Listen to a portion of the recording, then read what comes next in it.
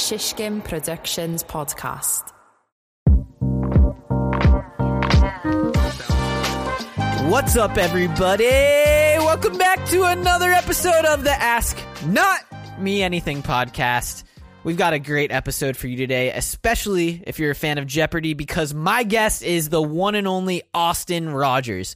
Austin went on a Jeopardy hot streak a few years ago, winning not one, not two, but 12 games in a row, taking home nearly $500,000 in prize money. And what did he do after all that? He came back to New York to keep his bartending job in Hell's Kitchen. I'm so excited to talk with Austin. So without further ado, let's get into it.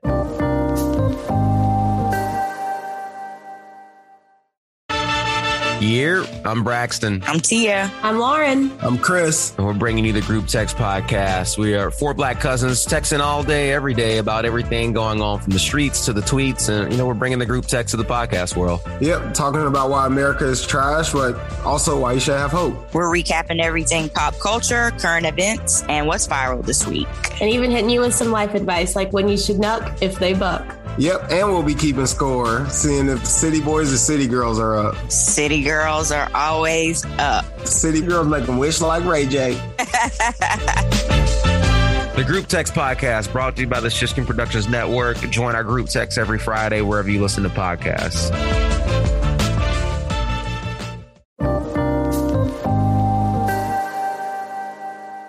All right, Austin, welcome to the studio. Jeremy, thanks for having me here. Absolutely. So I saw we rolled up at the same time, both had bikes, waiting outside, and I hear you're an avid biker. Can you tell me about your bike a little bit? How often you bike? Yeah, I'm at like 20 miles a day every single day. I actually lost 45 pounds over COVID.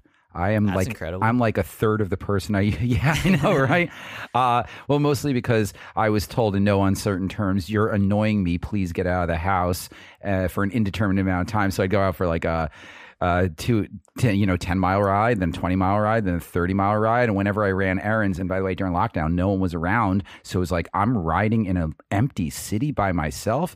So I'm like, I'm actually enjoying this. Yeah. And so I just kept going and going and going. I love bike riding, and I love people that ride bikes because we share. I mean, that's the best way to look at any city and see things because your hands are on the handlebars. You're not looking at your phone. You're forced to look around, and you see things and learn a city. Yeah. So, and the other thing is like, you see things, but you also don't see things. Like I'll walk down a block that I bike down all the time, and I'll be like, that shop is new.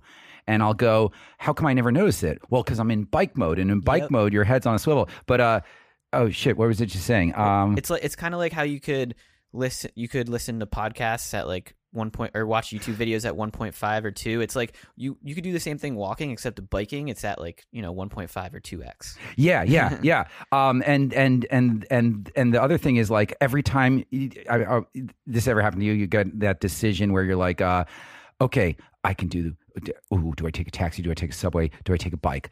All right, I got to make it there on time. I take a taxi. No, the answer is always the bike. Absolutely. The bike's always faster. Every single time you kick yourself in the ass and you're like... Hold on. Not only is it faster, but it's free, and you get exercise, and you get fresh air. We could go on this for a while. Us bike people know. Yeah, us but bike anyways, people know. I brought this up because as we were walking in at the same time and meeting each other for the first time, you mentioned your bike's name, which is... Freddie Mercury. Freddie Mercury, which is named after Freddie Mercury, but I did not name it. I had on Instagram, I put a 30. I asked my friends and followers, and I asked, give me some cool bike names. I got this new bike. Yep, and then tell me some of the best bike names. So, he was firing them off. And there was a context. There's context because my prior bikes were, there was James Vanderbike. James Vanderbike was crushed by the hydraulic lift of a film crew.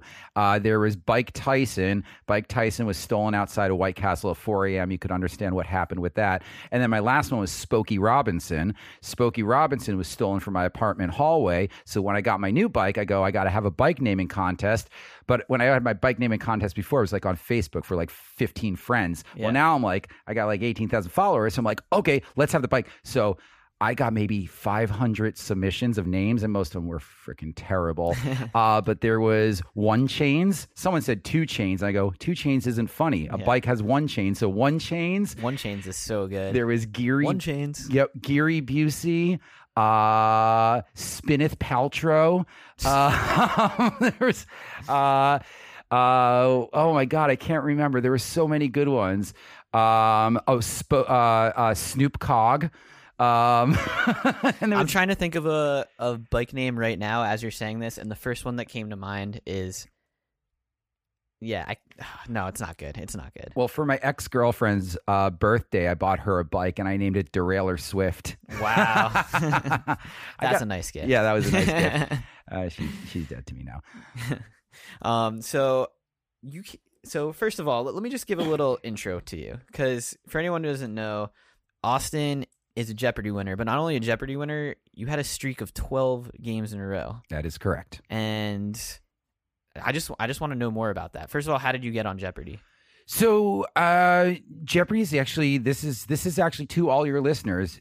Do it. It's easy. It's not easy, but it's easy to try to go through the process. There's what's called the online anytime test, and it comes up once a year, and you can actually get ready and study and take it whenever you want. Back in the day, it used to be not an anytime test. They used to schedule it once a year, and they'd give you an online test on a Monday or a Tuesday, a Wednesday, and a Thursday at different time zones. And every single year, I take that online test. I take it once, and then you enter in a black box. Sometimes you might get a call for an audition. 9 years before I got on the show, I got the call for the audition. And you go in an audition. It's usually locally around it's not local, actually. It's usually only in a couple cities, right? Which it didn't really resonate with me when I sat down for the first time for my first audition, and someone next to me was from Toronto. And so New York was the closest locality for them to come to an audition. So they spent their own money, came to a hotel, all for the hopes of being on the show. And like the woman next to me was from Minnesota, and she go, "Oh, how'd you get here?" I'm like, I walked the 4 blocks from my apartment. They go, "What do you mean?" I'm like, "We're in Times Square. I lived in Hell's Kitchen at the time." They're like, I walked. They're like, "Oh, we took a Greyhound overnight from Minnesota." I'm like, Jesus Christ. Dedication, though. Got to respect it. Yeah. Oh, no. Yeah. That's how beloved and how rabid the fan base is. But you had a little cheat code. Well, I didn't have a cheat code then because I didn't get the gig then. Mm-hmm. So you sit in an audition room and you take some more written tests, and then they bring the 40 or 50 of you up 3 at a time. And the producers are there, and they do a little mock game. They give you the actual buzzers, and they've got an actual projection screen, and they do a mock game. And the 3 of you, out of, in the cycle through, you get to enter 4 or 5 questions each, right? Yeah. Henry V, blah, blah, blah, blah. And then the producers go 1, 2, 3, and they go, "It says here, Jeremy, you're a photographer from Brooklyn. Tell me a little bit about that." And you answer those questions. And then the last question they ask all 3 people up there, and by the way, they repeat this the whole time, is, "When you win Jeopardy, what are you going to do with the money?" And the first time, I was the very last person up. So I had heard, now I'm forgetting. How long ago was this now? This would be like 9 years ago. This was my first audition. Okay. But the first one, the first one, I was the first person up. Yes, I was the first person up. And I go, I don't know, open up a bar and run it into the ground and let my friends drink for free. Huge laughs. That's a good. But maybe not Jeopardy material. And then you hear the whole room go around and they go, "I want to go on a dream vacation. I want to pay off my student loans. I want to pay for my kids' college. I want to pay for my mortgage." Right. It's not interesting. It isn't interesting. Yeah. So that's my advice to anyone. Is take that online test, and if you do get the audition, have a spin, have a story. Don't be basic. Make it something fun, even if it's not actually real, right? It's and like your dream. You could fill that show with lawyers and doctors every day of the week, and then, but it wouldn't be. It's still television entertainment. Yeah. So, flash forward year after year, I don't get the call back. And they hold you for 18 months, next year, doing the online test. And then the next time, I get the audition call, and I go to Times Square to another hotel. And it was the day Bob Dylan got his Nobel Peace Prize. Nobel Prize in Literature. And Which he didn't show up to, right? He did not. He's like, I don't know where I am. Maggie Speak, who was the contestant director at that point, one of now my good friends and one of the coolest people on earth, she goes, everyone, how exciting is today? Bob Dylan got his Nobel Prize in Literature. Isn't that exciting? Let's go around the room and introduce ourselves and tell our favorite Bob Dylan song. And I'm like, oh, woman, you're going to be crushed right now because I'm nailing this. And everyone goes, I like a Rolling Stone. I like The Times They Are Changing. I like a Rolling Stone. I like Hurricane. I go, well, right now I really like Duquesne Whistle. And she goes, Duquesne Whistle? I go, yeah. She goes, off of Tempest? I go, yeah. She goes, everyone in the room, can we just acknowledge that this man right here? I go, Austin Rogers. She goes, Austin Rogers, I remember you. Did you audition once 9 years ago? And I go, I did. And she goes, this man, Austin Rogers, I just want to note that all the rest of you named a Bob Dylan song from the 60s. Austin, when did Tempest come out? I go, 2011. And she goes, and here he is naming a Bob Dylan song from this decade? I don't know. That deserves a round of applause. Yeah. And the whole room glared at me. Because also, unlike my first audition, this room was bizarrely 100%, I'm not exaggerating, to the T, only white men.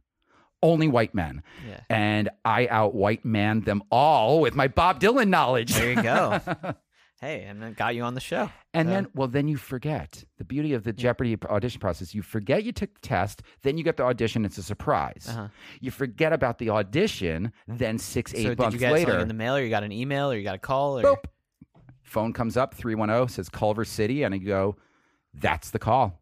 Wow. And then I saw that I got the call, and I had something to drink at that point, and I was so excited I dropped my phone and it shattered into a million pieces while you were getting the call. Yeah. Wow. And then I had to go, and like my phone became like a pager because the screen fell off, but I could feel it buzzing, so then I had to go to my laptop and like open up to see my messages and stuff like that. Yeah. And I'm like, oh my god, what if since I missed the call they don't, I go blah blah blah blah blah blah, and collapse into. But then I called him back. I'm like I haven't heard from them for the weekend. And then Ryan, who's also really cool, I've become friendly with, one of the contestant coordinators, he goes, oh, sorry, man, I was on a casting gig for 4 days. Sorry I didn't get back to you. So you want to go on the show? And I go, no. Oh, yeah, of course.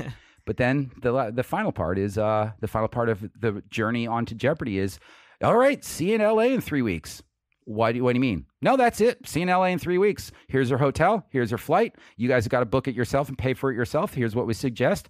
And we'll see you in LA in 3 weeks. Oh, wow. They said, here's your flight and here's your hotel, but they didn't pay for it? No, you have to pay for it yourself. Really? Yeah. So that's two little sketchy things that are about the little Jeopardy thing. That's a bummer because they have the money to put these contestants up. Yeah. But, and hey, at least you won some of it back. So. Yeah, I want a little bit of it back. Yeah.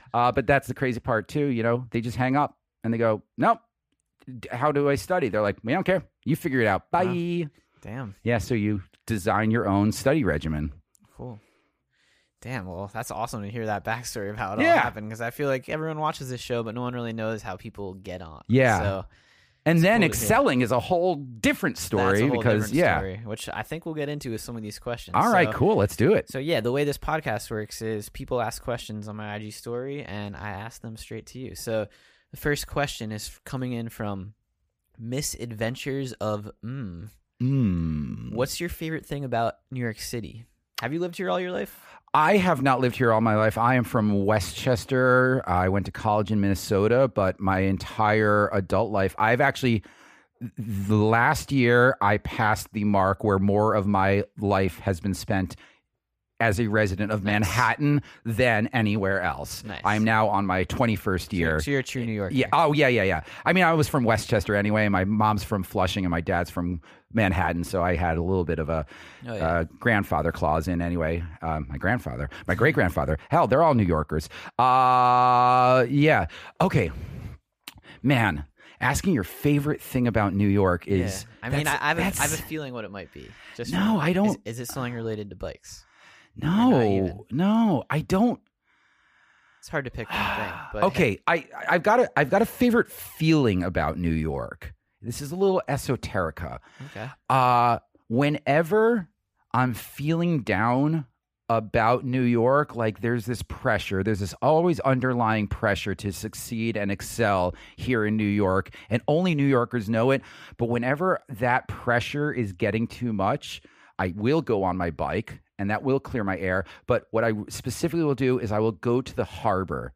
And I will remember that we are a maritime city based on trade. And we were at one time the center of the global world. And that we are an island in the middle of the country, in the middle of an ocean. And everything came through and came to here. And I just love the water. No one thinks about New York as maritime city. When you think maritime, you think, oh, yes, the place with all the ships and the docks and stuff like that. New York is a maritime city, and we're founded on maritime trade. And even when the Lenape plied the waters in canoes and stuff, it was a bountiful harbor that supplied the native peoples and then the Dutch and subsequently English colonists their lifeblood. And it just rejuvenates me, even if it's just seeing the Staten Island Ferry or pleasure boats, or that's all that's in that harbor. But imagining that this thing was a living, breathing, organic machine of commerce and success, and that we still got it in us. So that's what relaxes you. That's what relaxes me. Wow. Yeah. I mean, I said it was esoteric. Come on, dude. It is. We'll be also pizza. I like pizza too. Are we okay there? Alexander Adventurous. Pizza's good too. There you go.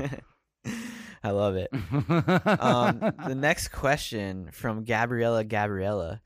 What's the first game show you were a fan of, and how old were you?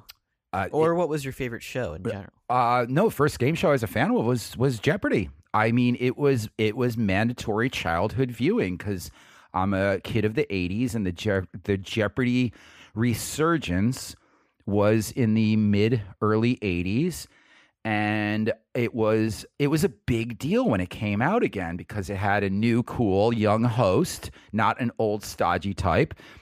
Although I believe Alex was in his 40s at that point in time, but compared to all the old gray-haired guys, and like when Jeopardy came out, it was in the 80s. Alex was on Cheers, and he was making cameos here, and it became this like, because the 80s also had this real trivia boom. We had Trivial Pursuit, we had all these quiz shows, but Jeopardy was the one. Family, 7 o'clock, Channel 7, shut down. Time to stop. We watch Jeopardy for half an hour and then screw Wheel of Fortune because it's boring nonsense. But one of my earliest memories was with my brothers, because up in Westchester, where I'm from, we had Channel 7 New York, but you could also get Channel 8 from Hartford, Connecticut, which was also ABC, and they aired Jeopardy at different times. So sometimes you would watch it back to back and really learn. And then spoil it for our parents. Wow. We literally watched the one version, and then we'd be like, Battle of Agincourt. And how long until your parents caught on to it? I think they played dumb. Okay. I think they knew exactly what we were doing. I actually, right after this, I'm going to text my mom and ask her that. But I think they knew what we were doing. But they're like, "You guys are so smart." We're like, "We got this."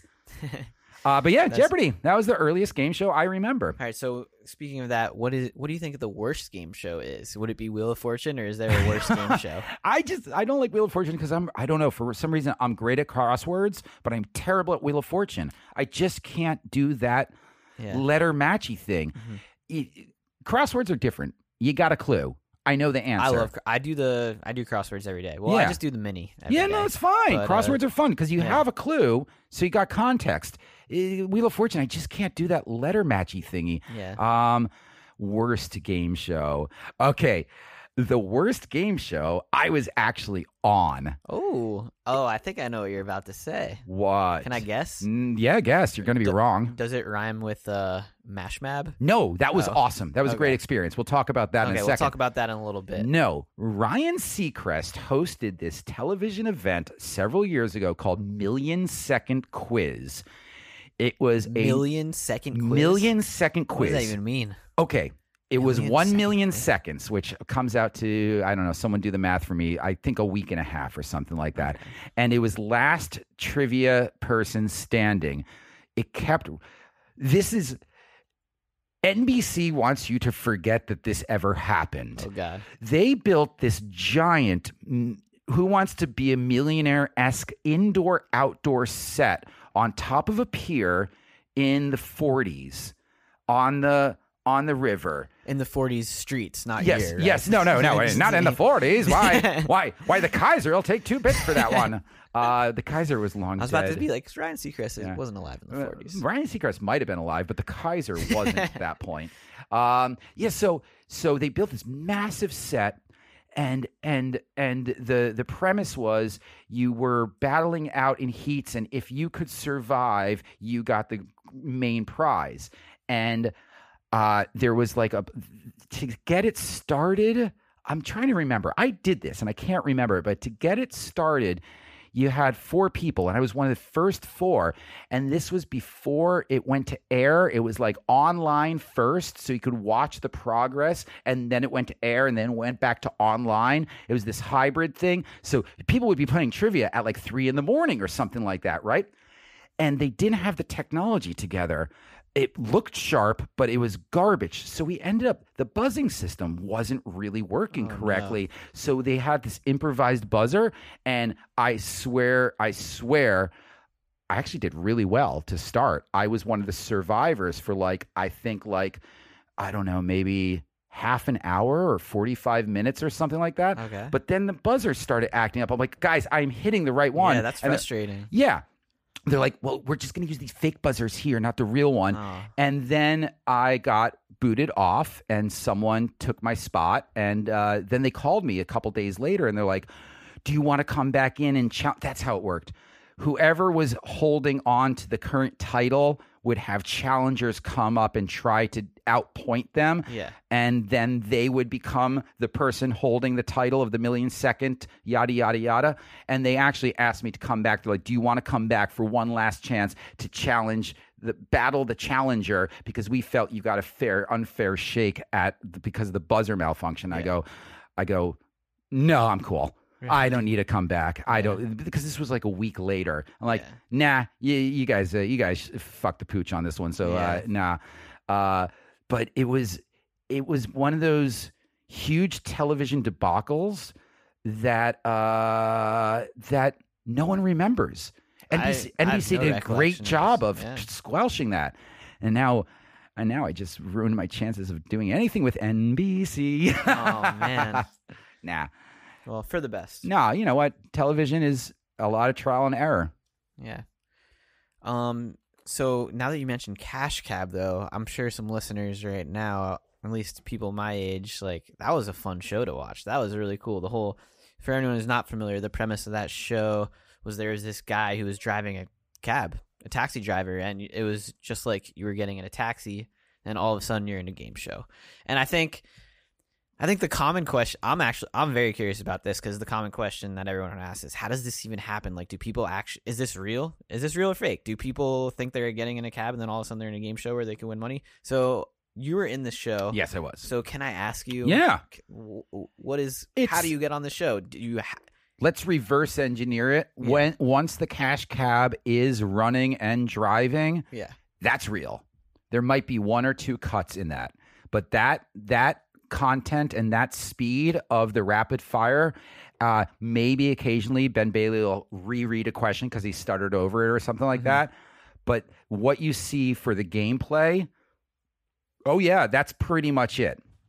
Okay, how they get you in the cab is because what are the chances that you were on Jeopardy and then you happen to be on Cash Cab, right? It was the other way around, though. I was on Cash Cab 15 years ago. Oh. Yeah. I guess that show is a lot. Yeah. Yeah. I was a spry young lad of whatever I was 15 years ago.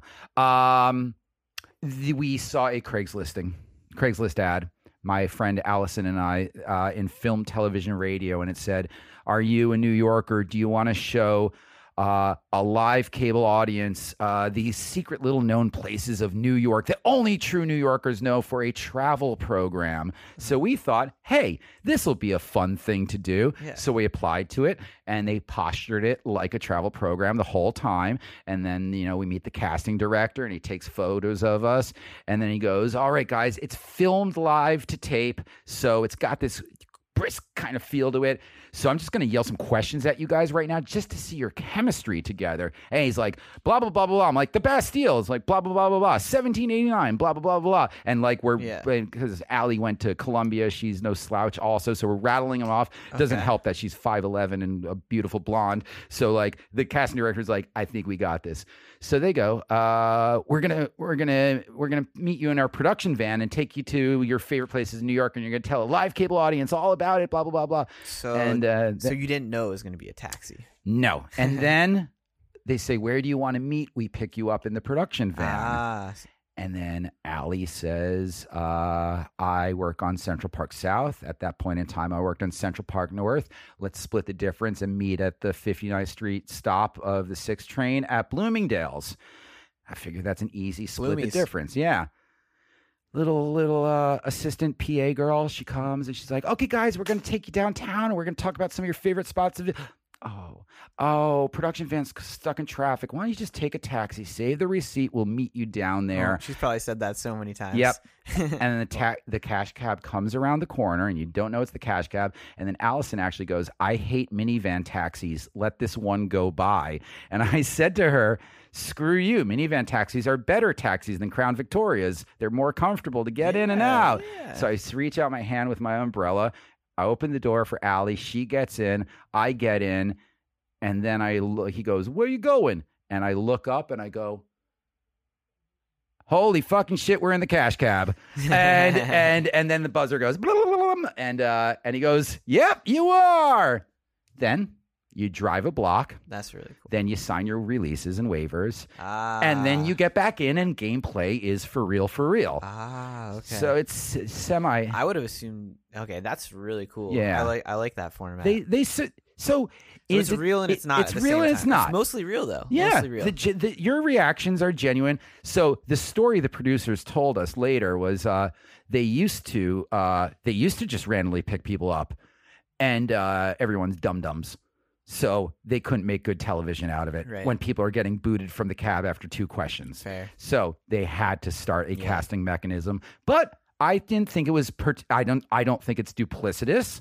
I think they elicited genuine reactions of surprise and glee, and I loved it. And when I did it, we were the all-time winner at that time. Hey, congrats.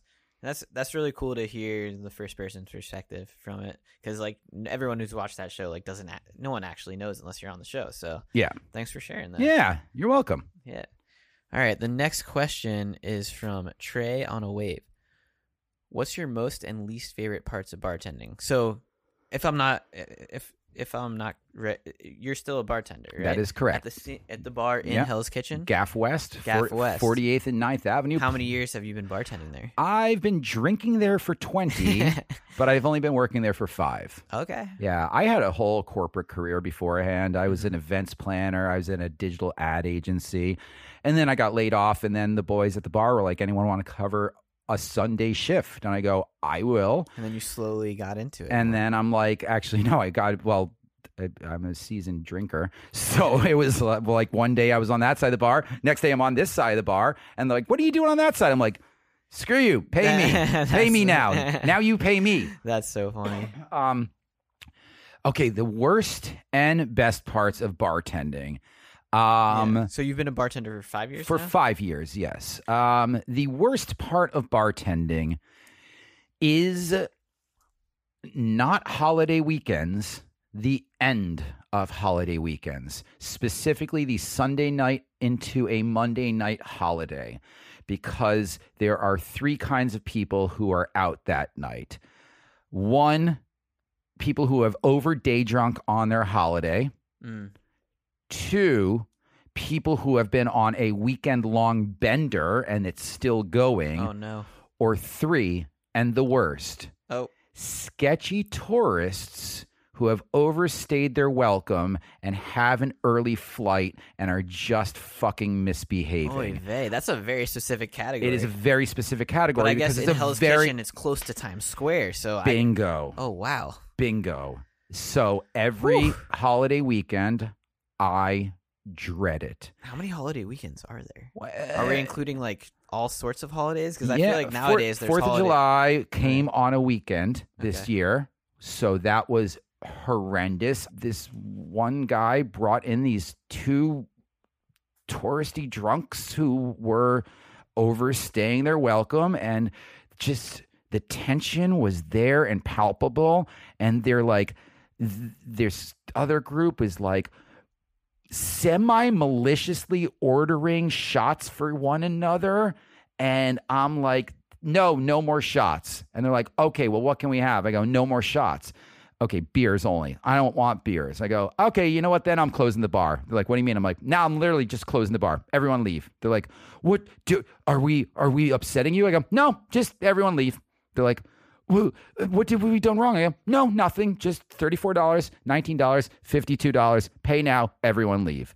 Damn. Weekends, holiday weekends. Dread them, All right, hate them. well, They're if the I ever worst. become a bartender, I'll request not to work on holiday You know what? weekends. So, Do that. Yeah. Absolutely do that. so what is the best part about being a Oh, bartender? I forgot about that. So little responsibility. Yeah. I mean, I'm sure it's hard work, but it's not hard work. It's you get in like an autopilot. I just love bartending. I love talking to my friends. I love talking to the regulars. I love meeting new people. And also, I am also not your average bartender because my bar has become a little annex of Jeopardy. Yeah. I get people coming in from Iowa, specifically knowing that I work at the bar to come and see me. And I've got a stack of my... Do they know when you work, or do they just come to the bar? And hope? Yeah, sometimes they show up on a Wednesday, and I ain't there on Wednesdays. Well, actually, I am there on Wednesdays now because I host trivia at the bar on Wednesdays. Yeah, that's your day of trivia, right? Yeah, my day of trivia. Yeah, so if anyone's listening to this right now and in the New York area, or not even in the New York area, or if you're from Iowa and want to travel in to do some Jeopardy, or if you want to play some Jeopardy on the Zoom, because I broadcast it. I broadcast my pub quiz. Nice. Yeah, it's live and in person at the bar and transmitted via Zoom. So if anyone wants to, go on my Instagram and there's a little thing you could fill out. But yeah, no, I love being behind the bar and having someone come in, and when they walk in and I see they've got this certain look on their face, I go 5, 4, 3, 2, 1. There it is. Yeah, you could see it, huh? Yeah, but I got a stack of little Topps made me a baseball card for being like a champion or something like that, and I've got a little stack of baseball cards that I could sign for people. Yeah, I just love bartending. I hate when people say bartending's not a real job. It's better than a real job because you just show up, you do your job, you get a lot of money. Nice. And then Is it because it's in New York in a poppin' area, or in general?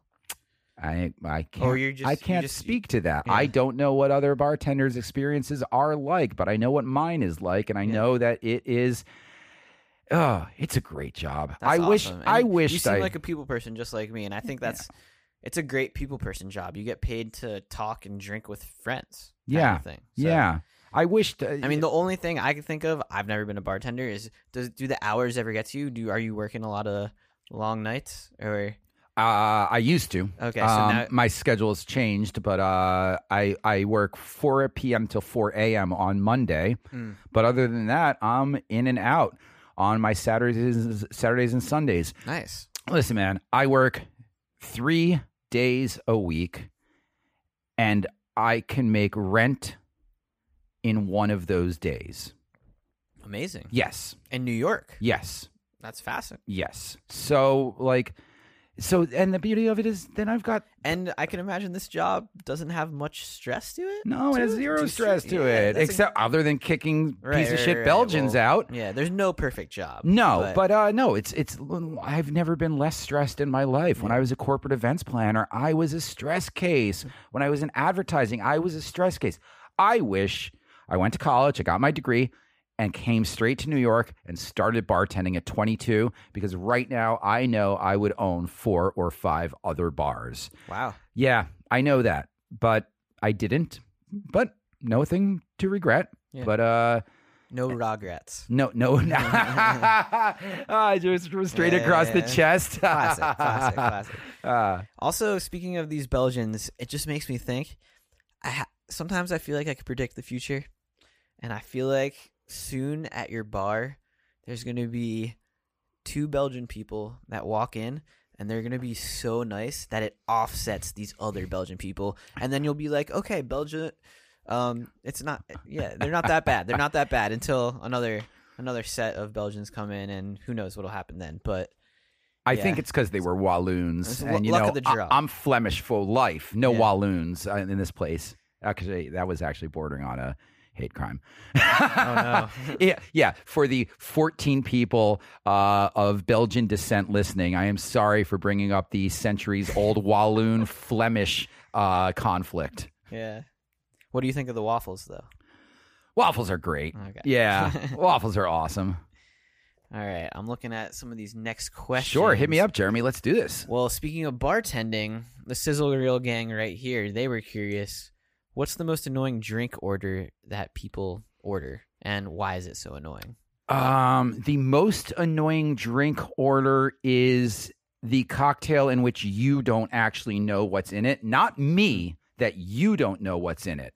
They like, can I get what's the one with it's like kind of sweet? Yeah, but a can sour. I get the Can I get the there's all these bespoke cocktails out Mojito there. Sour ginger? Yeah, exactly. Yeah. Can I get the chupacabra? And I'm like, I don't think that's one, but okay, what's in it? I don't know. Some guy made it and it was nice. I'm like, well, then I can't make it for you. Also, I'm not Googling it because that takes my time away from everyone else. So I'll come back to you. Maybe you would like, let me guess, 4, 3, 2, 1. Oh, you still went with Tito's soda. Extra lime, please. Oh, no. Yeah. But no, the most annoying drink to make is the one that you don't know what's in it. And then Tito's soda with extra lime. No. Oh, please. Oh, the markup on those are insane. What's your drink of order? What if you Guinness. Ooh, Guinness. Yes, I drink Guinness. That's a heavy one, no? What okay, is it? let me take you to school here on Guinness. Okay, because for me, I don't know that much about beer besides I'm from Pennsylvania and Yuengling is like the Pennsylvanian beer. The oldest existing brewery in the country. If I'm at a bar, my favorite cheap beer is Miller High Life. High Life's great. I love a good High Life, and if I'm feeling something a little different, I like a Allagash White. We sell a lot of Allagash White. That is my summer beer of choice. I've got 2 summer beers, which is Allagash White. I love that, but only 1 or 2 of them. Yeah. And Kronbacher Pilsner. But other than that, I'm Guinness. And then if I'm drinking, I like whiskey on the rocks. Like, depending, it depends on what I'm in the mood for. Okay, so everything you just listed has higher alcohol content and higher calories than a pint of Guinness. Really? Yes. Oh. A pint. What about Tito's soda though with extra lime? Okay, except for the Tito's soda. But every beer that you listed, the Allagash White, my Kronbacher, the High Life, those have higher ABV and higher caloric content than Guinness. If Guinness is only several calories more than what we would call a light beer, a 16-ounce bottle of Bud Light comes in at, I think, 110 calories. Okay. 16 ounces of Guinness. Now, we pour Guinness in Imperials, which is 20 ounces, but 16 ounces of Guinness comes in at like 140 calories. That Allagash is like 300 calories. Oh, damn. Yeah. So Guinness is almost a light beer. And also, Guinness is only 4.1%. All the rest of these things we're listing are all 5.5s or higher. I stand very corrected. I don't know if I've ever ordered a Guinness at a bar. Okay. Maybe that has to do with their advertising. Maybe they need better advertising. But you're advertising for them right now. So tell me more about Guinness, because I might order it as my next drink later tonight. So never drink a Guinness at a bar that you don't see someone else drinking a Guinness at, specifically in an Imperial pint glass. Now, how do I know when someone's drinking Guinness? Are they drinking a Guinness if it says Guinness on their cup? Because I feel like a lot of Guinnesses are served in one of those cups. Is it in? I don't know what they're called. It's an Imperial. It's an Imperial. It's like in. It's a Guinness glass. Right. Yeah, it's a Guinness glass. So never drink a Guinness if you don't see someone drinking Guinness from a proper Guinness pint. Do not drink Guinness at that bar. The reasoning is Guinness is very finicky, and you got to clean your Guinness lines a lot, and Guinness should be on a separate nitro system not the regular carbonation that the other beer is on. And if someone is serving Guinness in pint glass with the proper 2-part pour, it means they care for their Guinness beer lines. If they're pouring their Guinness in a straight glass, a straight 16-ounce pint glass, they probably don't care for, in fact, they probably don't care for their beer lines full stop if they're pouring Guinness incorrectly. So all of the 2-point pour, like Guinness has this famous 2-point pour where you pour it, you let it settle, and then you top it off with a head. Yes, that's all marketing mumbo jumbo. But at the same time, it's the hallmark of an establishment that cares for their Guinness and therefore probably cares. Is that all for the visuals though, or does that actually make a difference in the drinking experience? It makes no difference in the taste of the beer whatsoever. It comes from the fact that when Guinness was first invented in 1759 up until the 1940s, I feel like I'm talking to a Jeopardy winner. Yeah, or right. Something. Well, who's a bartender? Yeah. It's poured out of casks, which is a manual pump. Pump, and then you have to let it settle. After World War II, there was a surplus of available metal, so Guinness started pressure kegging their pints, and then the bars started just pouring it straight. Holy shit, it's pressurized. We could just pour it straight. Well, all the old heads said that doesn't look the way that it used to. I'm not drinking it, this newfangled contraption. I want it to be the old pumpy style way. So they invented the 2-part pour to simulate as if it were pulled from a manual cask in pre-pressurized eras. That said, it's all marketing mumbo jumbo, but it does make for a cool visual. It is amazing branding, and also it's indicative and a hallmark and a bellwether of whether the beer place that you're at takes care of their beer and takes care of their lines. So it's like I'm gonna pay attention to this. Yeah, what is it? It's like oysters. If you find oysters in an oceanic environment, you can tell that the rest of the water is going to be healthy just because of the existence of oysters, because they're very finicky. Are you claiming that Guinness beers are the oysters of a bar? Oysters are to the sea as Guinness is to the bar. Yes, exactly. I like that. Yes, and also Guinness goes really well with oysters. Really? Yeah, it does. Yeah, I go to this oyster bar sometimes. I'm gonna look around when I go there next time, see if they're slinging out any Guinnesses. Well, and if they are, I'm gonna have a Guinness with my oyster, and I'm gonna give you a call. Well, regardless, you're gonna come by the bar, and I'm gonna pour you a proper pint. Actually, you know what? You're gonna come by. Do you have oysters too at your bar? No, we don't even have food. That's the other thing that's amazing about working. Is it BYOO? Yeah, it's BYOO. Bring your own oysters. Yeah. Okay, cool. Well, actually, you know what? You come by. I'm gonna go to my oyster bar. I'm gonna get some oysters. I'm gonna bring the oysters Boom. to your bar. And I'm extra gonna for you. And I'm gonna teach you how to pour a pint of Guinness. Okay, the done. double pour. Yeah, done. Cool. Awesome. I'm so excited. All right, let's move on to the next question, which is from Bushwick Moods. We're going back to trivia. I'm in a Bushwick mood. Yeah, we are in a Bushwick mood right now. And back in the Bushwick mood. Back in a Bushwick mood. Hey. What was the process of getting Jeopardy like? What made you want to I guess I asked that already. Oh, wait, hold on. I read the wrong question. Do you ever study trivia? It's actually part of my job. So yeah, because you're always practicing for it. Well, also, I bartend 3 nights a week, right? Mm-hmm. But it's trivia only 1 night a week. And so practice for trivia, you just do a lot of trivia. There's no trivia. no way to practice because you have no idea what answers you're gonna do. Yeah, right? It's accumulation. So writing trivia is a great way to practice for trivia. Going to other people's trivia is a great way to practice for trivia. Watching back episodes of trivia games is a great way to practice for trivia, and that's a fun way. You're making your practice fun. I'm always in practice because I bartend 3 days a week. But the other 4 days, I host corporate trivia events. During the pandemic, I moved my analog pen and paper kind of corporate trivia event to Zoom, and I will host 3 to 5 corporate trivia events a week for Google or Peloton or Northwestern Mutual or whatever. And I've got a home studio. I've got a full video graphics suite. I custom write questions for you and your company, and then I'll get on a Zoom with 100 people and I'll quiz them. So you come up with a lot of these questions. You don't Google them or anything. It's like you just you from have whatever... to Google to verify the question. But right, yes, right. But yes.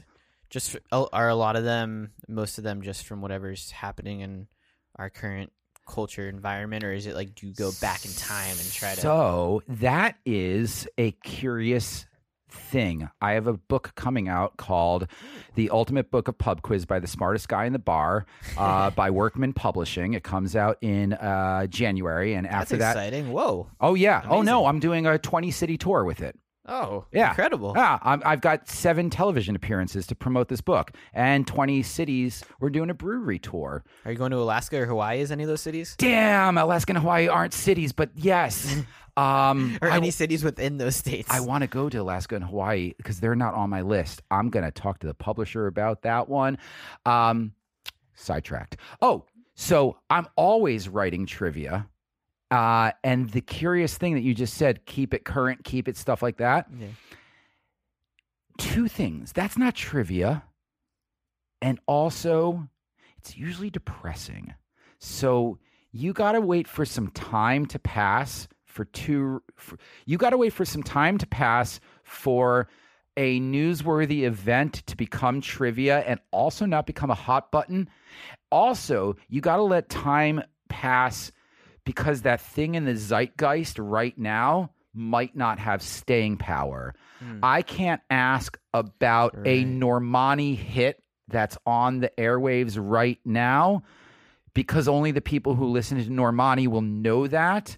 But I can ask something about a Taylor Swift hit from 11 years ago. Right. Now that has entered in the realm of trivia. You should know this, but I can't ask about a Troye Sivan. I can't even say his last name. Do you know who Troye Sivan is? Yeah, I know the name. Yeah, I can't ask singer. Yeah, Australian singer. Yeah, I can't ask a question about him right now. Yeah, I actually, funny story about him.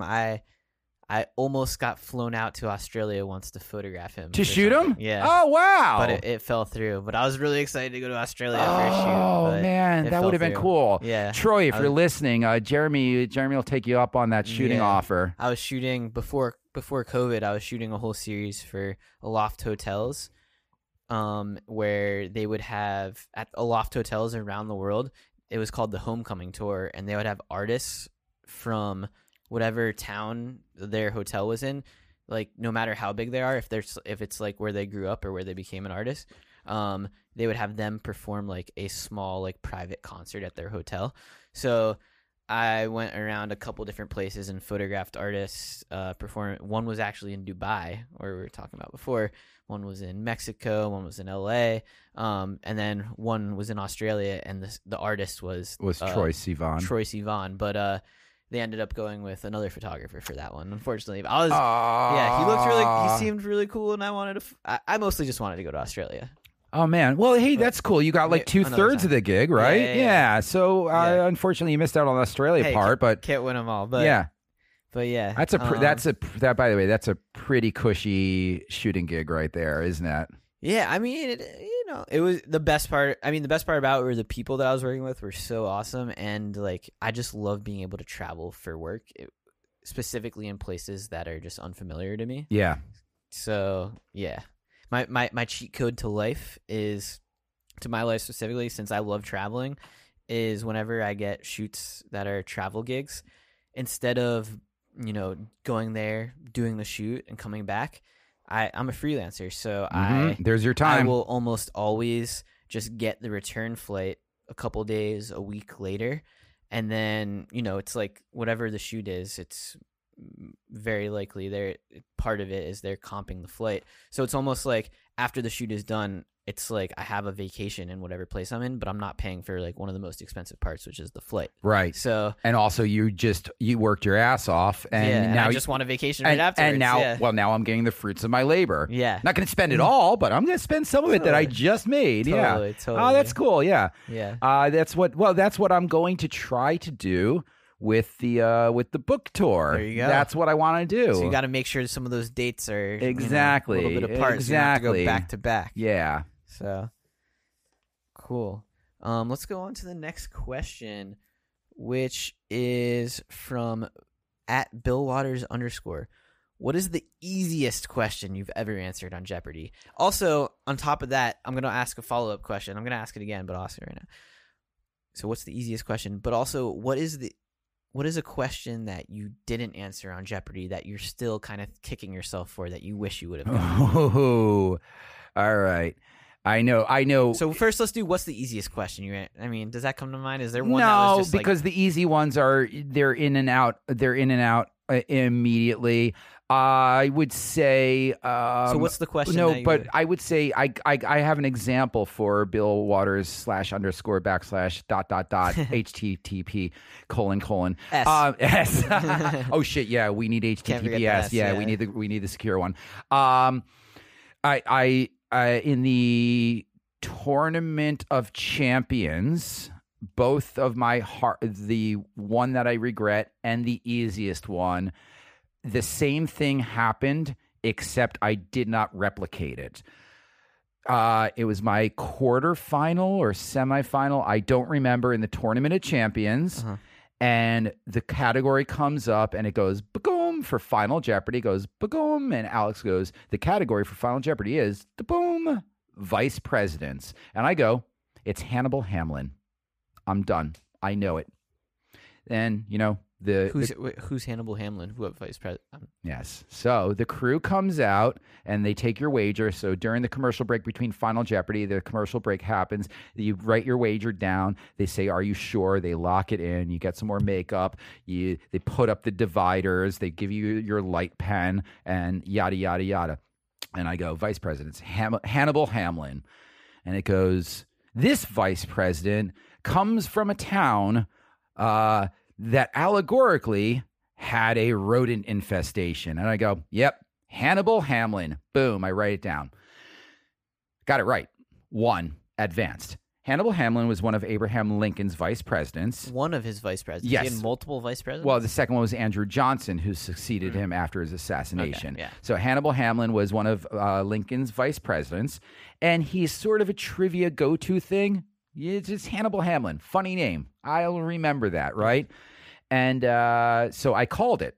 And the Pied Piper played the flute to take the mice out of his city, and his city was Hamlin.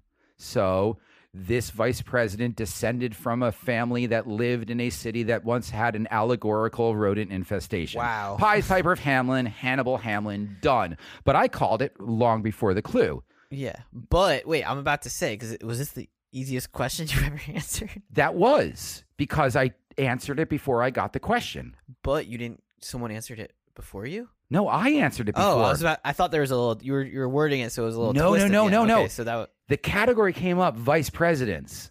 I put my wager down. I said in my head, Hannibal Hamlin. Then the clue was presented, and the answer was Hannibal Hamlin. I was already ready. All I had to do was write what I already thought of long before the clue. Okay, because I thought that was one you were kicking yourself for. So I was no. That was my. I was worried. Oh wait, did you answer it too soon or something? That was my nailed it. Okay, well that's incredible because that's a question that would not come easy to 99.99999 people living today. So. That's really cool. I just learned something new, that Hannibal Hamlin, which is an incredible name, was the vice president to Abraham Lincoln, and also that's a badass name, right? That's a really badass name. So, you want to? We should start calling our arms that. I mean, if I become a rapper, I think that might be my rap name. Hey, that's a good one, Hannibal Hamlin. Or a boxer. You ready to meet my left and my right, Hannibal and Hamlin? Ooh, yeah, that's good too. Damn, what if it's a What if it's a hybrid boxer and rapper? Boxer and rapper. Yeah. I think Evander Holyfield had a rap album, probably. I don't know. Gotta check it out. So speaking of that, what is a question that you wish you knew you could have got, but you're like kicking yourself for? Flash forward to the next round, the finals. Just the next round. The next round, which would be right after lunch. The finals. Do you remember what you ate for lunch that day? Let's see. It was at the Sony Canteen in Culver City. The food there was sort of good, but I usually just had a sandwich. Okay, so you had a sandwich. I probably had a turkey sandwich, probably on marble rye. I just need to know what gives you that brain fuel to. So for Jeopardy. the finals of tournaments in Jeopardy are 2 legs, aggregate score over 2 days. So that will be Thursday and Friday. The taping structure means Thursday and Friday are the 2 episodes filmed after lunch. You film 5 episodes a day. Monday, Tuesday, Wednesday, lunch break, Thursday, Friday, right? So the tournament would be 2 days, 2 actual days. Monday, Tuesday, Wednesday, the tournament. Thursday, Friday, the tournament. That's the whole first week of the tournament in day 1. And then day 2 will be the semifinals and finals. Monday, Tuesday, Wednesday, Thursday, Friday, right? I'm playing against Alan Lynn and Buzzy Cohen, 2 of my now friends who I just met at lunch because My Uncle Buzzy. What's that? My Uncle Buzzy? Wait, for real? No. Oh, It just okay. has to be- it's a common last name. What could I say? No, Cohen's not a common last name. It's a common last name. In the It's East like- Coast. In the East Coast. No, I'm For Jewish people, it's I'm a common joking. It's a that's very common last name. Yeah, Come on, yeah, man. yeah, I'm from fine, Westchester. Fine. Fair. I grew up in a town with no other Jewish people. Oh, so okay. Oh, yeah. it's No. like, I didn't know any Cohens until I moved here, and I still don't know that many Cohens. I just know of a Oh lot. no. of Cohens. There was here a Cohen, there a Cohen, ever So there. Yeah. Buzzy at Cohen, not my uncle. Yeah. But anyway, keep going. So I actually shanked both of my Final Jeopardies on that. One of them, I crossed off the correct answer and rewrote it as a wrong answer, and because I overthought it. The clue was released a decade ago. This invention was called too cumbersome, too clunky, and too large. And I thought iPhone. And I crossed iPhone out and wrote iPad. It was iPhone. Oh, Got it wrong. damn. Next round, I'm in second place. And the clue comes up. And it goes, oh, no, sorry. Same thing that happens with Hannibal Hamlin. It goes, boom, state capitals. And I go in my head, Dover, Delaware, or Montpelier, Vermont. Ew. It's going to be one of those. No, Dover, Santa Fe, New Mexico. No, That would be it's my Dover, guess. Delaware, or Montpelier, Vermont.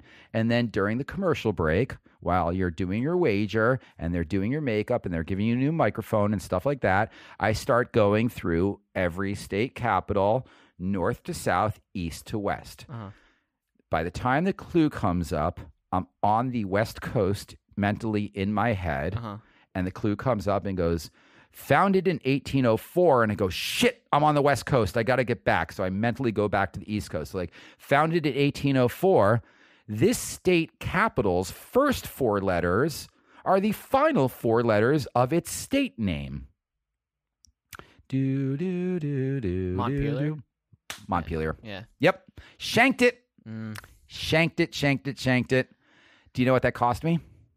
How much did it cost? $200,000. Oh, God. Because if I had gotten that right, No. I would have been first place, not third place. Yeah. And I would have gotten $250,000. Instead, I got $50,000. Hey, still a good payday. Hey, what do you know? It's like, yeah. So you know what I did? You open a bar with your friends so you could drink with them until it I rented a Mercedes-Benz S-Class and drove across the country? drove to Montpelier, Vermont, swore at the state capitol, and turned around Oh and my drove back. Literally. Savage. Yeah. Got in the car, drove, said, fuck you, Montpelier, Vermont, and turned around and drove back. That's incredible. It's on my YouTube. It's actually really fun. Okay, my I buddy, need to check one out of this one of video. my. It's 2 minutes long because it's just me driving up, yelling at Montpelier, and driving Hey, back that down gives again. you some closure to the situation. It did. or It else, felt very therapeutic. And by the way, Yeah. Montpelier, it's the country's smallest state capital. It's like 3,000 people. That's an interesting fact right there. Yeah. Well, hey, if they gave me that clue, I would have gotten it. Yeah. Do you have any memorable moments with Alex Trebek, and what was it like meeting him? The meeting him, you don't actually ever meet him. The first time he arrives on stage is the first time he arrives on stage. So all of your green room stuff, all your prep work, all your legal work, all your wardrobe, all your makeup, all your microphones, all your rehearsals, all your testing the signals, all of your sitting in the audience and waiting for it to happen. The first time you meet Alex Trebek is the first time it goes, this is Jeopardy! And our returning champion and your host, Alex Trebek. The first time you ever see him is the first time he walks out on stage. That's kind of cool because then you get the reactions from the contestants like you that you're like, you're a little starstruck. Yeah, I was not, but you can tell that other people were. Yeah, do you wish you would have met him before? No. I think the way that worked was the proper mechanism because also when you were doing the rehearsal earlier in the morning, because they wanted to have everyone be acclimatized to the buzzer and the system and be on stage and see what the lights are like, blah, blah, blah, blah. Because if you're Felicia, the librarian from Topeka, this is a big fucking deal. Yeah. You're on stage in Los Angeles. For everyone, it's a with big an deal. audience. Yeah, but we're New Yorkers. So right. Some people need to get acclimated more than others. We're sort of, our lives sort of are a stage, you know, like, yeah, sometimes we forget it. I mean, I've been a musician. I've been in symphony orchestras since I was whatever years old. Right. I've been a stand-up comedian. I've played singer-songwriter acts. I've hosted trivia for 15 years. I wire myself with my own microphones, right? So like I was You're a podcaster now. I'm a podcaster. I was an events planner. So all of these X factors, I'm literally friends with actual celebrities who to me are just normal people, right? But for Felicia, the librarian from Topeka, Kansas, this is the X factor. And that's one of the X factors of Jeopardy, which is how can you surmount that? So when Alex comes out, it could be one of three feelings. It could be, okay, the rehearsal was fun, but now it's showtime, game face on.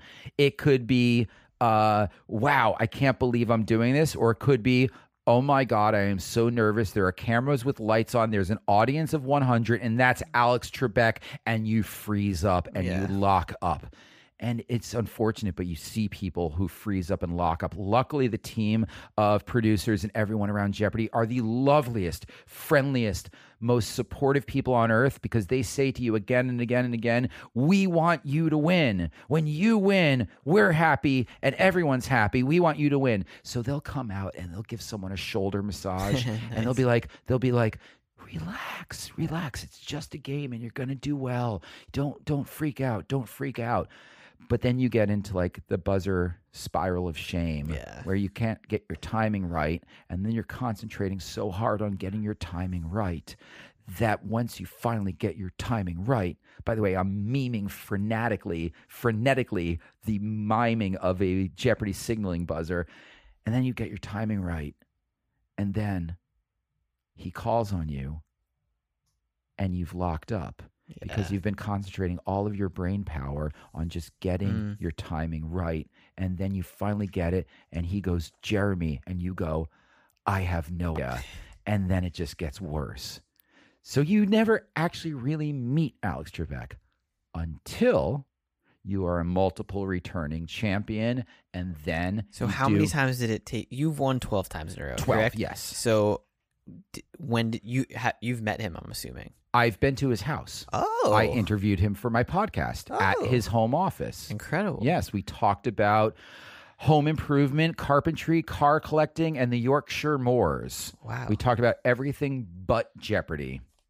Yeah. Interesting. Yeah. I bought a car today. What did you buy? Well, I bought a car, but it was actually a photo of a car, and it was an NFT. You bought an NFT of a car? Bought an NFT Okay. All right. Well, we won't even get into this because this will be a whole nother podcast. Oh, no. I just, before we move on, I'm curious about the NFT thing, but I'm more curious of what car was it an NFT of? I'm a car nut. So I actually, it happened very quickly, and I bought the car that looked the best. I've never bought a car. I don't really drive. I don't know what this car model was, but it was from the 60s, I believe, and it's. I'll show you a photo after this podcast. Okay, we gotta take a look at it. Well, let me show you a photo right now and see if you can name it off the top. I just thought it was the coolest looking car. Because I am an aspiring car collector. Okay, with those pointy lights. It's very pointy at the end. Well, I'm not looking at the end. I'm looking at the fact that it's got the frontward sloping. It looks like. May I see this closer? Grab it. Oh, and look at that. I just like. Okay. Ooh, I don't know about that hood ornament. Is this in Cuba? I believe it is. Yeah. Okay. Okay. That's why this is making it really hard. This is a 1950s American car. Yeah. This is in from Cuba. Yeah. So this is from my friend Dave Krugman, who's a friend of this podcast as well. He just released his set of 100 car photos that he's been shooting this series of just walking by iPhone photos of cars of, just like cars at this angle. By the way, this is exactly how I shoot my cars. I go on bike rides just to spot cars. Oh, wow. Oh, yeah. Oh, no, I'm a huge I got to send you this series. This so he released 100 photos of these cars. There are different tiers. This was in the first tier, and it just spoke to me the most out of the other cars, and I don't know. And Dave's been so busy today. This is the one I happened to get today. So Dave's been so busy today, but I gotta ask him, the modeler, figure it out. The hood ornament is making me think Packard, but the upward sloping front headlights is making me think either Dodge or DeSoto. DeSoto was a sub-brand of Dodge. Oh, wow. At the time. But that hood ornament doesn't look like it belongs on that car, but if it is on that car, it might very well be like a 53 Packard, maybe a 56 Packard right before Packard went under. Interesting. All right. Well, we'll have to both look into this and figure. I'll look into it and try to figure it out and let you know. I will. No, I'm down. I'm going to send you this series. Yes, absolutely. I got to buy a new car, by the way. But anyways, okay, what are we talking about? Yeah, what were we talking? Okay, so Alex Trebek. I've been to his house. Yes, you've been to his house. Interviewed him. So how many times did it take before you won 12 times? Yes. When did you actually get to meet him and talk to him after how many wins? Basically when my run was over, he came out and we did some press materials together, in knowing full well that I was the number one of that season. So I would have been going to the Tournament of Champions. And then in the Tournament of Champions, as I spill my Chardonnay, don't tell anyone I'm drinking Chardonnay. Don't tell anyone I'm drinking Chardonnay. That is a bartender foul right there. Oh, no. If you are a one and done contestant, you never actually meet Alex Trebek other than your chit chat on stage, where he goes, it says here you're a photographer, and once you went to Dubai, tell us how that is, and you go blah blah blah. That would be your only time if you're one and done. Even if you won maybe 4 or 5, you probably would not meet him outside of circumstance. Only when you go to the Tournament of Champions, and then I was also fortunate enough to be selected for the all-time All-Stars tournament. Oh, nice. And that was when you really get to meet him, because we were on stage with him. We were doing interviews. There was this live draft thing, yada, yada, yada. Cool. So was he great? He's the greatest. He was the greatest. So he's the greatest man of all time. Wow. By the way, you heard it here first. Hold on. Actually, I got to say this. He likes Chardonnay. Alex, I'm drinking Chardonnay right now. So here you go, buddy. This one's for you, because Chardonnay was his of choice. Interesting. I'm getting choked up. What the fuck? Damn it, Jeremy. I wasn't planning on this. Hey, cheers to Alex. Yeah, cheers to Alex. Clink. It's a Chardonnay, Alex. So your best. So after meeting him a couple times and everything, what's your best memory of him?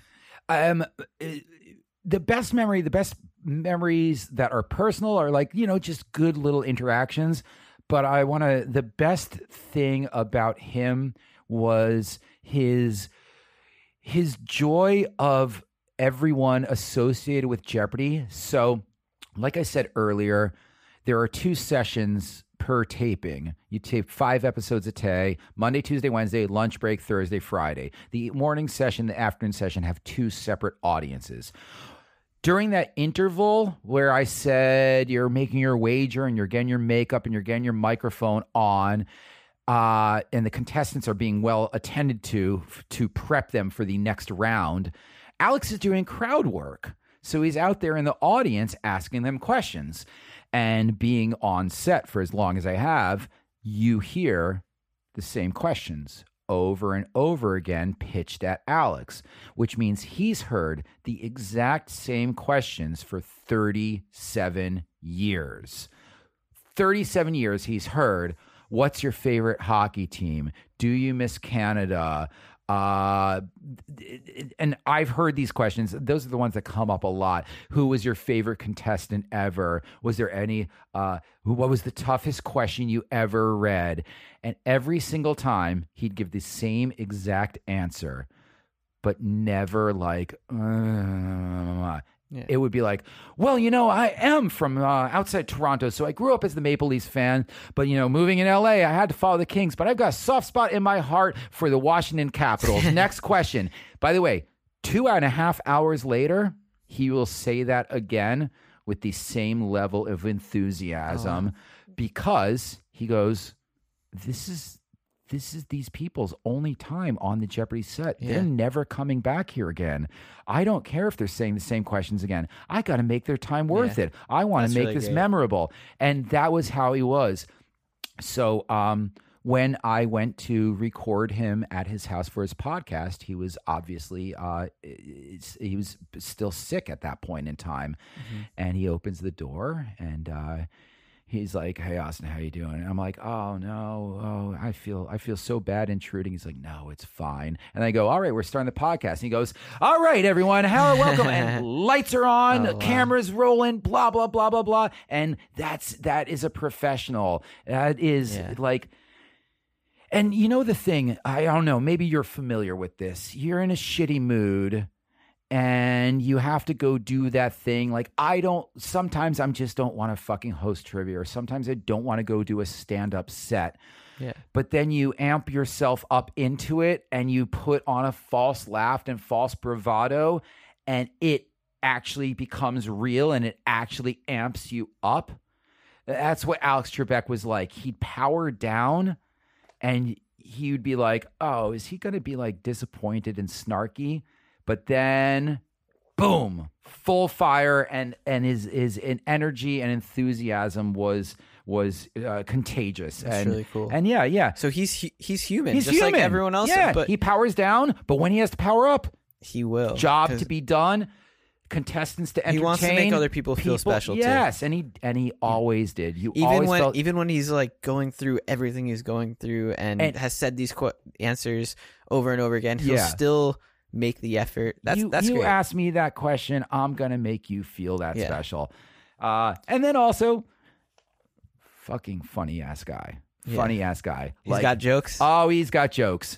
But the best is when he just digs into contestants when they either say something stupid or when they have a particularly obscure like little chat tidbit like, that's curious, and he'll move on. I'm like, oh, he thinks you're a weirdo. That's awesome. Well, one more time, cheers for Alex. Mm-hmm. Step away from the Chardonnay. So speaking of Jeopardy, right before we get to the end section, which is the trivia section. So there's been a lot of news happening in Jeopardy recently. There's been a couple little headlines. Just a couple little headlines. A little thing here and there. So there's been new temporary hosts here and there, but they want to lock down, it seems like, a host for good. And they recently decided on this guy who I'm not familiar with until they named his name Mike Richards, but then right after that he stepped down because of this thing that happened in the past or something. And now I guess I don't even know where it's at right now. Are they looking for a new as of right now, Mayim Bialik and Ken Jennings will be co-hosting duties for the forthcoming season. Okay. And I think that is a very good choice. And I think this whole late unfortunateness of, this error in judgment will be completely forgotten. Yeah. What's your personal opinion on everything that's happened with this whole Jeopardy debacle? It just seems like somewhere in probably. Is it too far in the Me Too movement? No. Is it rightfully so that? No, it seems more. It seems more giant corporate inertia wherein if a smaller or more nimble organization were to undertake a massive retrofitting of their legacy property, they probably would have not let certain things fall through the cracks, but in a massive corporate machine like Sony Pictures, it seems like something was lost in translation. They made an incorrect choice. And after that was pointed out to them, they quickly and correctly rectified it. And I think any unpleasantness that happened in the prior months will be quickly washed away.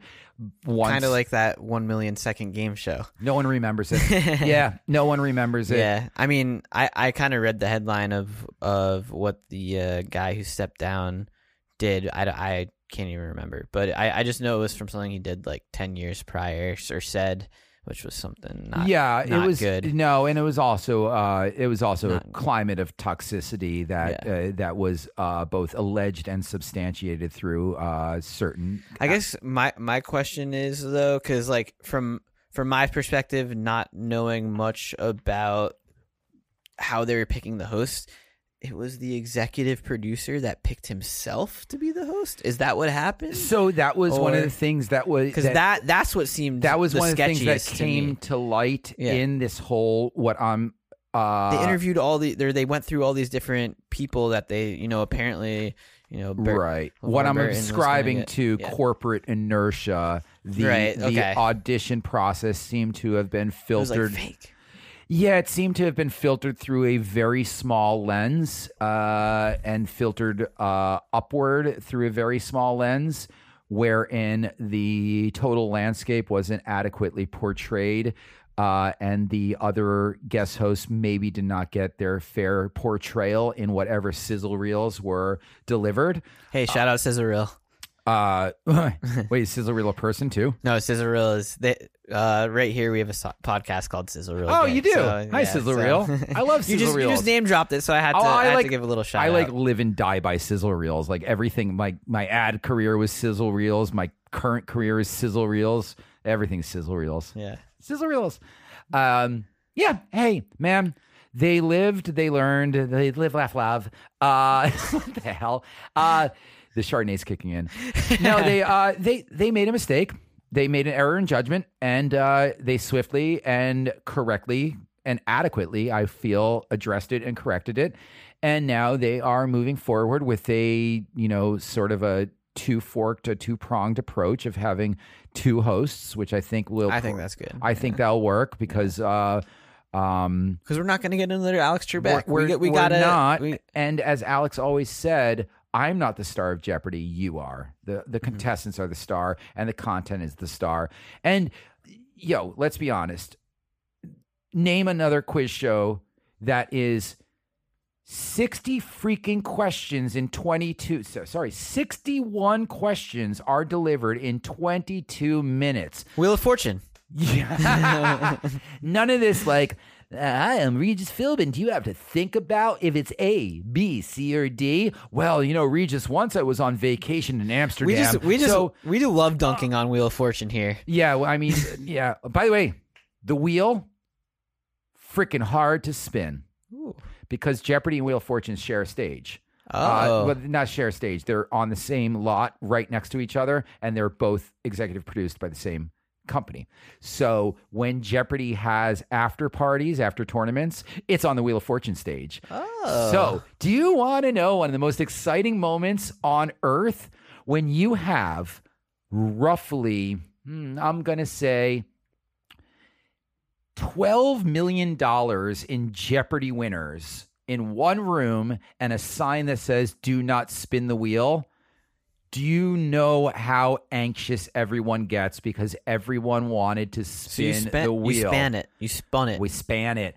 Eventually, when the party started, they came in and they took the sign off the wheel and they said, "You guys want to spin the wheel?" Oh, wow. And you see, by the way, Ken Jennings and Brad Rutter and Buzzy Cohen and all these A-list alpha Julia Collins, alpha level Jeopardy champions be like, Yo, you want to go spin the wheel? Yeah, we want to go spin the wheel. That was so exciting. I spun the wheel. So here's how you spin the wheel, by the way. You do not pull it.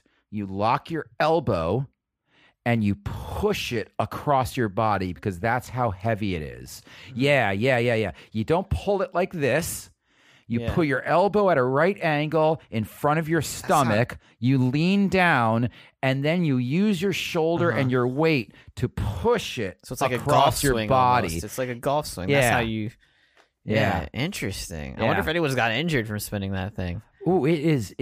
Imagine heavy. watching Wheel of Fortune and someone goes to spin it and they just tear their shoulder off. That would be terrible. yeah. But you'd make a lot of money with the, who's the winner now? You know, who's the winner now? And also that bankrupt thing gets a little bit more relevant, doesn't it? Bankrupt. All right, well, now that the Chardonnay's kicking in, I think we should head in this final round, which is the bum trivia section. Let us do it. All right, so these are some. I asked a couple people what is a trivia question I could ask you. So All right. we got a couple trivia questions here. What's up? So Austin does not know what's coming at him right now. Game face. Let's see if he can get them. Game face. First one is from @Micheletti Man. All right, Micheletti Man. How many hearts does an octopus have? I think they have 4 hearts. Is that your final answer? No, this isn't. I'm either right or wrong. Just tell me. I guess that's Who Wants to Be a Millionaire, huh? You are so close, but the answer is 3. 3. Nah. All right. And I have no background. I wish I could tell you right now why it has 3 hearts, That's but fine, I just have the answer. Micheletti, you got me. Yeah, It was a you got guess. him. I was going with 3 or 4, but I right. I overshot it. Next question from @Shamia. What is the longest running theatrical release in film history? The longest running theatrical release in film history. So that would mean the film that stayed in the theaters the longest. Now, is that cumulative, including re-releases? Because if that's the case, it is most likely Gone with the Wind. So I don't have any specifics on that, but the answer is not Gone with the Wind. So let me give you another try. All right. Let's see.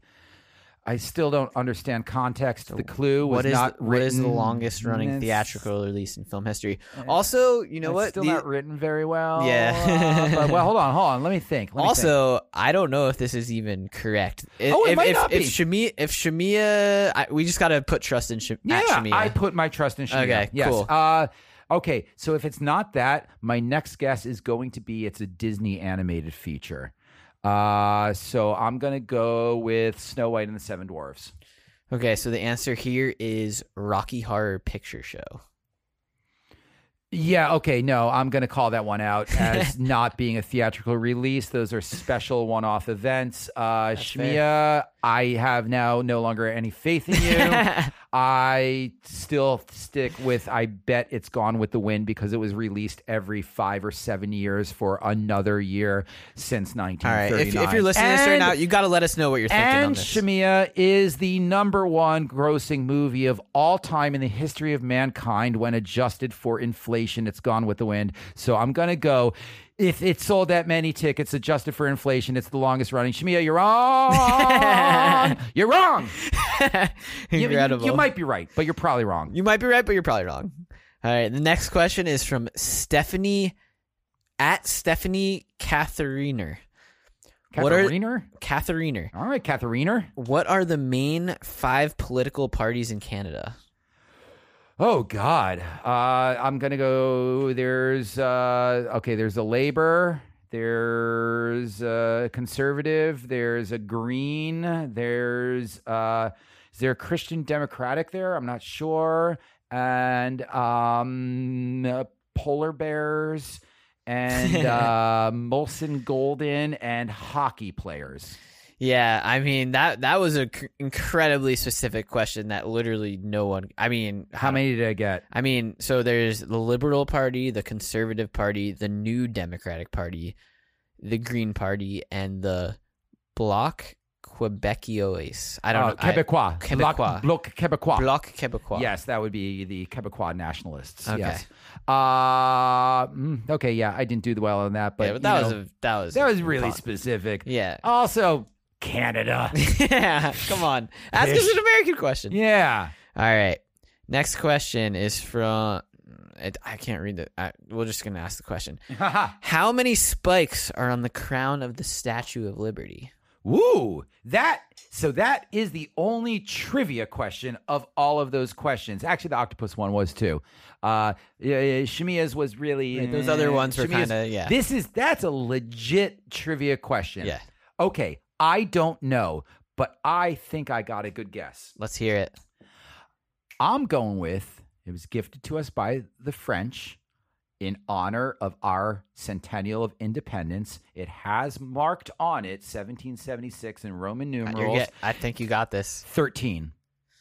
It's not. It is 7. 7? That makes no sense. 13 for 13 colonies. Fuck you, 1876 France.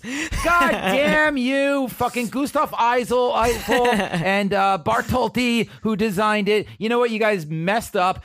Missed opportunity. There's 13 colonies. We got 13 stripes. It's for our centennial. I thought you were saying 1776. In that year, there was 2 7s. So I was like, you gotta know. Yeah. No, I'm gonna go with 13. Yeah. Oh, you guys. Oh, wait. You know what that means? What? That means the fucking stupid novelty foam ones are actually correct. They've got 7 on them. Oh, wow. Yeah. I guess are those still a thing? Yeah, you see them every so often. I just haven't been to the Statue of Liberty in a while, so. No, I usually see them in Times Square. I usually take those people's wallets. Oh, God. Okay, next question is from our producer right here, producer Alexi. What was the most valuable lesson you learned from the run of Jeopardy? That's not a trivia section question. Wait, okay, let's skip that. Well, you know what? Well, the real lesson quick, was answer in that. our heart. What? One more time. What was it, Jeremy? I guess Alexi asked, what was the most valuable lesson you learned from your run at Jeopardy? Oh, wow. What was the most valuable lesson that I learned from my run of Jeopardy? You know what it was? It was, I know exactly what it was. Let's hear it. Never touch the principal. Wow, I thought you were about to say the contestant next to you, and I was like, yeah, Never touch the principal. Okay. No matter how much money you make, you don't touch your principal. You still work, and you use that money for your day-to-day. That's the most valuable thing I ever learned from Jeopardy. Don't fuck with the money in the bank. Fuck with the money in your pocket. Yeah. Cool. Yeah. That's a great lesson. Yeah.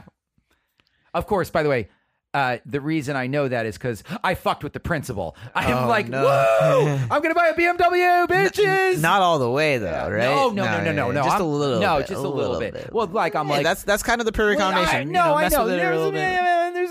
I'm gonna fly first class on ANA to Singapore twice. Okay, yeah, no, those were not cheap, but oh boy, were those great flights. Hey, you know, YOLO. Yeah, YOLO. So, I sort of, but also save a little. I sort of YOLO'd. I lived my life half.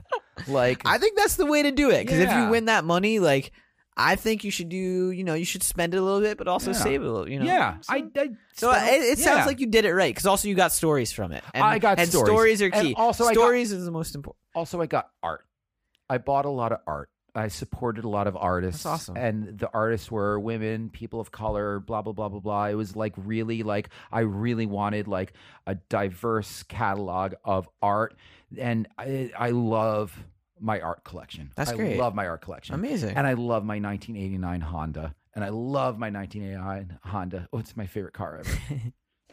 That's awesome. All right, let's go on to the last trivia question. Oh, so that was just an emotional interlude. Yeah, that was got it. Exactly, an emotional interlude from producer Lexi. So this is the last trivia question, which may or may not be an actual trivia question. Where does sand come from? Well, sand is just silica. I mean, what the hell kind of question is that? I mean, okay, so sand is silica, which is a key component in most rocks. It is eroded rock. I mean, that is all sand is either eroded by wind, glaciation, or water. Those are the three means of erosion. So Yeah, there's where your sand comes from, dumbass. What the hell kind of question is that? Well, I mean, his answer for it was no idea, TBH. He just wanted to ask you. He just wanted to ask you. So that's okay. All right. Well, yes. Wind erosion, water erosion, or glaciation erosion would be the three places that sand would come from, because silica is sand and silica is a key component of rocks. So therefore, yeah, sand. Okay, well, Yeah, on that note, shout out Silica, shout out Alex Trebek, and shout out Austin. Thanks for coming on this podcast. I really appreciate you sharing your story in and out, all about Jeopardy and bartending and New York City and biking. It's been a pleasure talking to you. Anything you want to say, or any things you could plug, your podcast? What can we... Yeah, quick plugs, guys. My podcast will resurrect soon, so you could ignore that. But if you want to listen to back episodes, it's called A Lot to Learn with Austin Rogers on all of your Spodcast. I was going to say Spotify and podcast. All of your Spotify and Apple podcast platforms. If you're ever in New York and you want to stop by my trivia night at Gaff West on Wednesdays at 8 o'clock p.m., or if you want to be part of it on Zoom, you can subscribe on my Instagram account. And finally, my book, The Ultimate Book of Pub Quiz by the Smartest Guy in the Bar, comes out in January, and it's available for pre-order now, and I will be embarking on a 20-city U.S. tour, so hopefully I'll see you in your neck of the woods, Lincoln, Nebraska, you sons of bitches.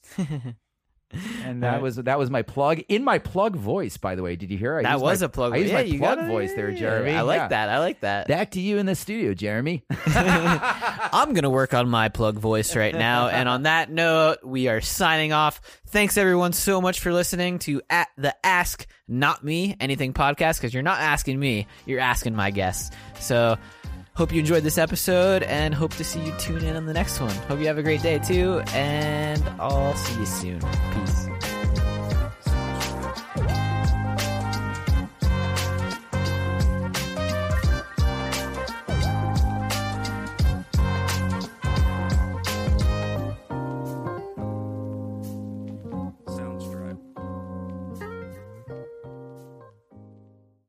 A Shishkin Productions podcast.